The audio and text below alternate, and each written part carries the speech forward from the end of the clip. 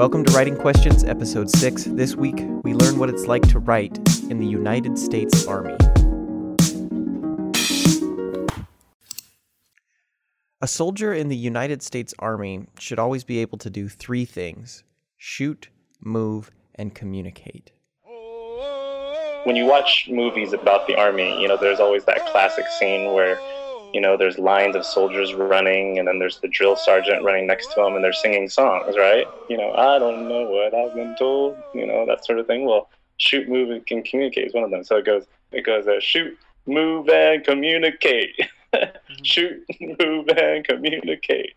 So that's my friend Peter Nguyen, and he takes these three tasks very seriously. So I'm a captain. There are 10 available ranks, and I am the third rank. So there's a second lieutenant, there's a first lieutenant, then there's the captain. The captain is the action officer. Okay, he's the person who puts all the nuts and bolts together. He's the person who puts all the puzzle pieces together. So I was a communications officer. Now I am a public affairs officer. And a better way of saying it is I manage public relations for the Army. Like Jason Bourne or something. When I asked him about any actual battles he'd been a part of, he was intriguingly mysterious. Have you been in a battle situation before? Not that I can talk about. Okay. So, this podcast, Writing Questions, it's all about exploring the role of writing in our lives and cultures. So I sat down with Peter to learn about what writing looks like in the Army. We had a great discussion about tradition, about bureaucracy, about giving and taking orders, and how writing is both what greases the wheels of the great machine that is called the U.S. Army, but also one of his biggest frustrations as a leader. Now, I should point out that I talked to Peter as an old friend from college and not as an official representative of the United States Army. The views expressed by Peter are his and his alone. What did you want to tell me about being in the Army and writing in the Army? That it's terrible. Writing in the Army is terrible. I've kind of forgotten what life outside the Army is like, so I'm not even saying that it's uniquely our problem. But one, it's highly conscripted. I mean, it's highly prescribed. You will write the following way. And it's not always the best way. Maybe it's the best way 70% of the time, but it's just not good communicating. Now, what was most interesting to me about Peter's comments about writing in the Army was how closely he linked writing style to personality. Passive language people in the Army don't make the cut. It's very high adrenaline, high testosterone type speaking, and it's terrible in terms of actually communicating.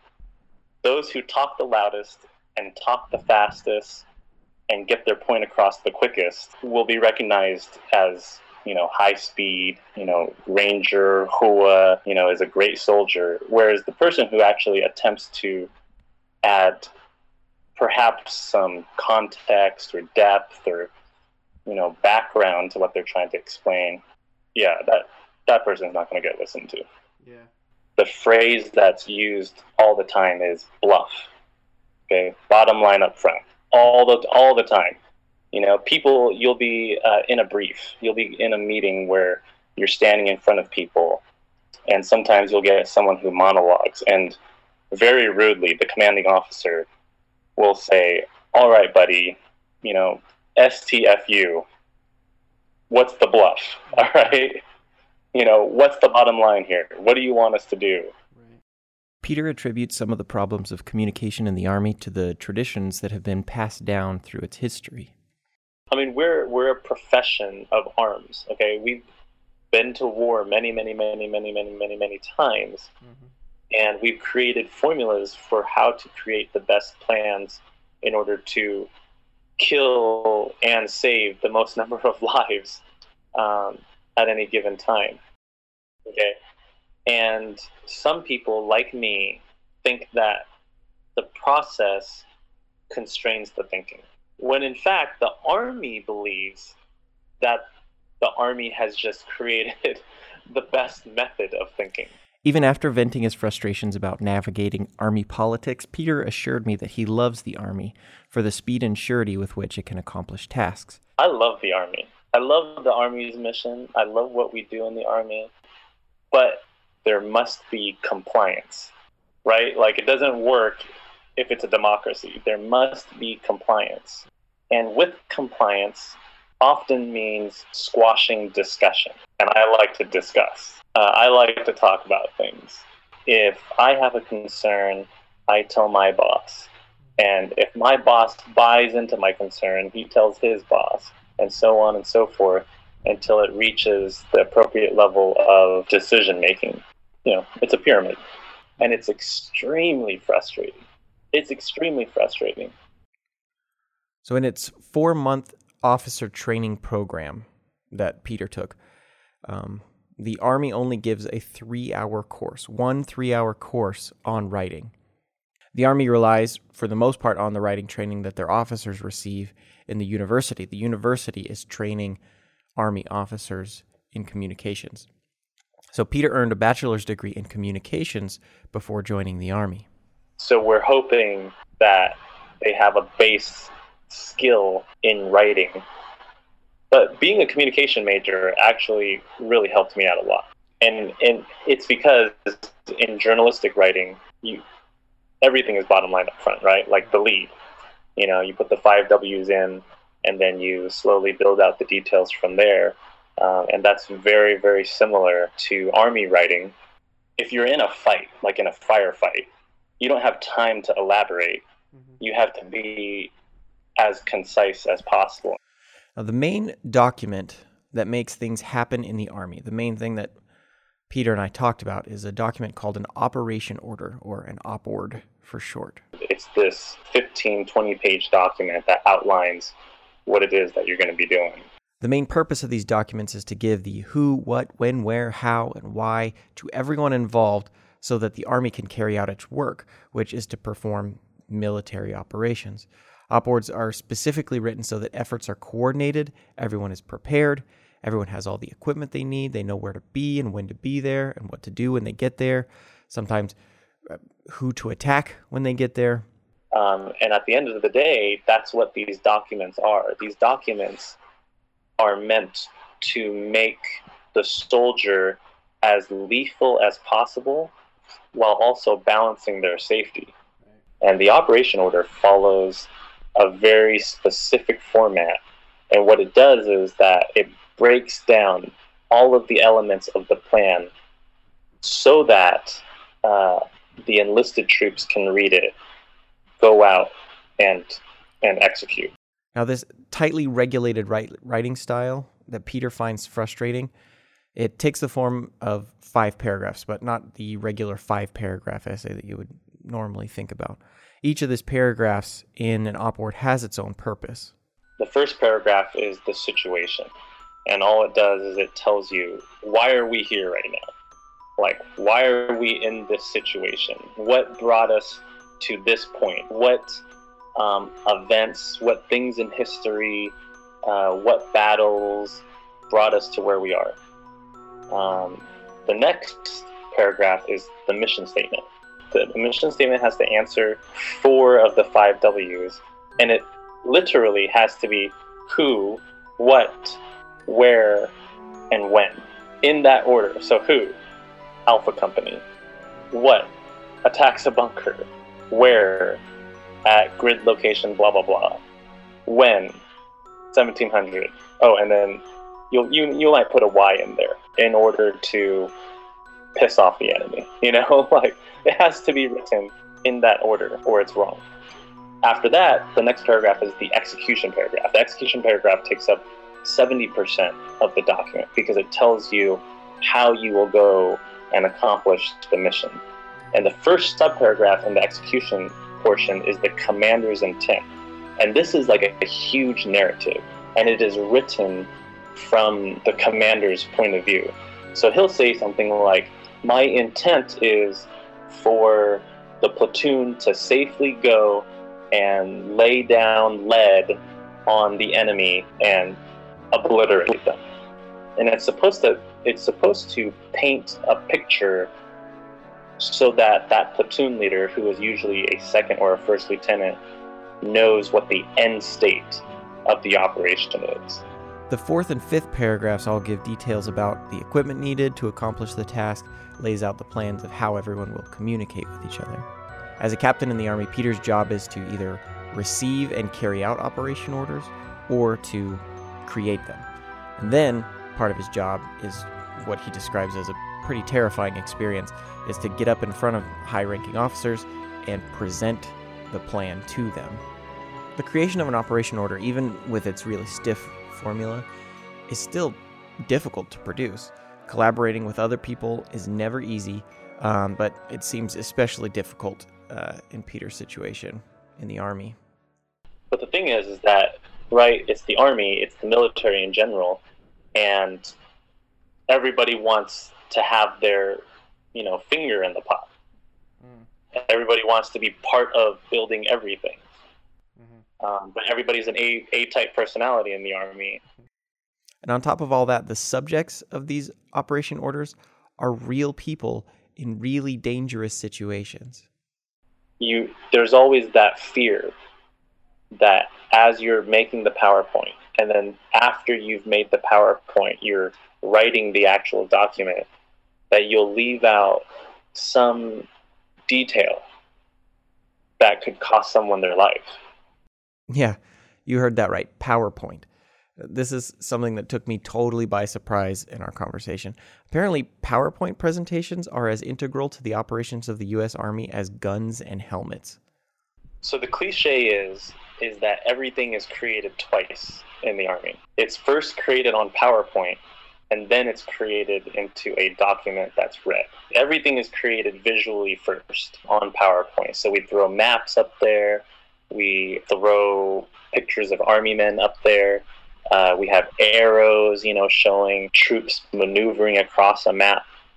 And then we give the brief. The creation and presentation of an operation order is a trying experience for all involved. If you're in Afghanistan and there's a firefight going on, and you receive an order from your higher headquarters to go take objective Alpha, you don't sleep. That's it. The planning process will take place over 12 to 24 hours. And then at the end of that 24-hour period, you will brief the general. And in Afghanistan, downrange on a battlefield, there are these weird off-brand energy drinks. They're called Rippets. And you'll see, the room is just filled with these, energy drink cans. They're just everywhere. Nobody has slept in 24 hours, and you're just hoping that whoever the action officer is, whoever the person's going up there to brief the general, that it's going to be coherent. Right. You're just hoping and crossing your fingers. So that part at the end, where one of the drowsy captains who prepared the op ord is supposed to get up and present the plan to the high-ranking officers, that can be a hair-raising experience.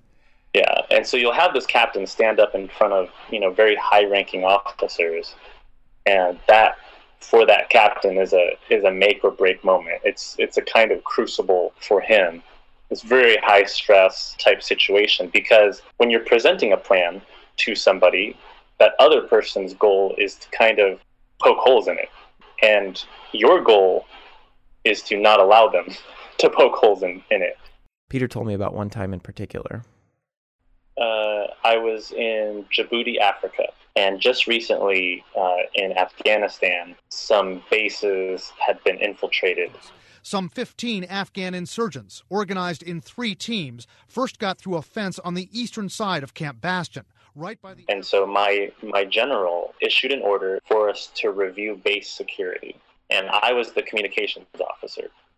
So my job was to make sure that no matter what happens on the base, all elements are able to communicate with each other.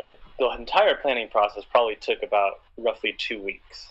Well, eventually it came down to the actual brief. So there's the major general there. He was a tanker. So this is a dude who spent most of his career inside of a tank blowing stuff up. There's the brigadier general there. The brigadier general was a former Navy SEAL. There's the senior enlisted advisor, who is a Marine sergeant major. And it came down to the communication plan. And I stood up and I briefed my plan. And I stood up and I said, sir, I was like, who is the communications officer here? Who is the subject matter expert? Because the plan that I presented to you today is the plan that's going to work. And then the Major General, he just looked at me and he said, giddy up. So one of the most important purposes of an operation order is to give commanding officers and platoon leaders a glimpse of the big picture of what's going on overall, so that they can go to their troops and provide them a context and an understanding for them to carry it out. So whenever you receive an operation order, that officer is supposed to read it, like breathe it, eat it, smell it, and then that language is supposed to become part of his or her language. And so he will go to his platoon sergeant or first sergeant, and they will have made the operation order their own. And they will say, hey, this is what's going on. This is what the intent is. I need you to go get the troops together. Peter told me about how difficult it is to be the guy that has to pass on information and command the troops to do something that they may not fully understand. It's incredibly hard because you got to realize these plans are made at like 3 or 4 echelons above me. And so by the time it gets down to me, sometimes some of that intent gets a little bit lost. And all I have are marching orders, but that's not what the troops want to hear. They want to hear what their part in the bigger scheme of things is. And so sometimes you've just got to like stand in front of them and fake the funk, right, and give that inspirational speech that, you hope is inspirational. But really you're going off of this, very formulated document that was made by people well removed from you, and you've got to make it your own. We got this operation order, and I had to take about 5 of my troops and go send them off to another unit, to a unit of strangers, people who really don't know them from anybody else. Mm-hmm. And I got the order, and when I saw that this thing was supposed to kick off in 48 hours, what that means for me is I need to go to these soldiers and tell them, hey, I need you to cancel your life.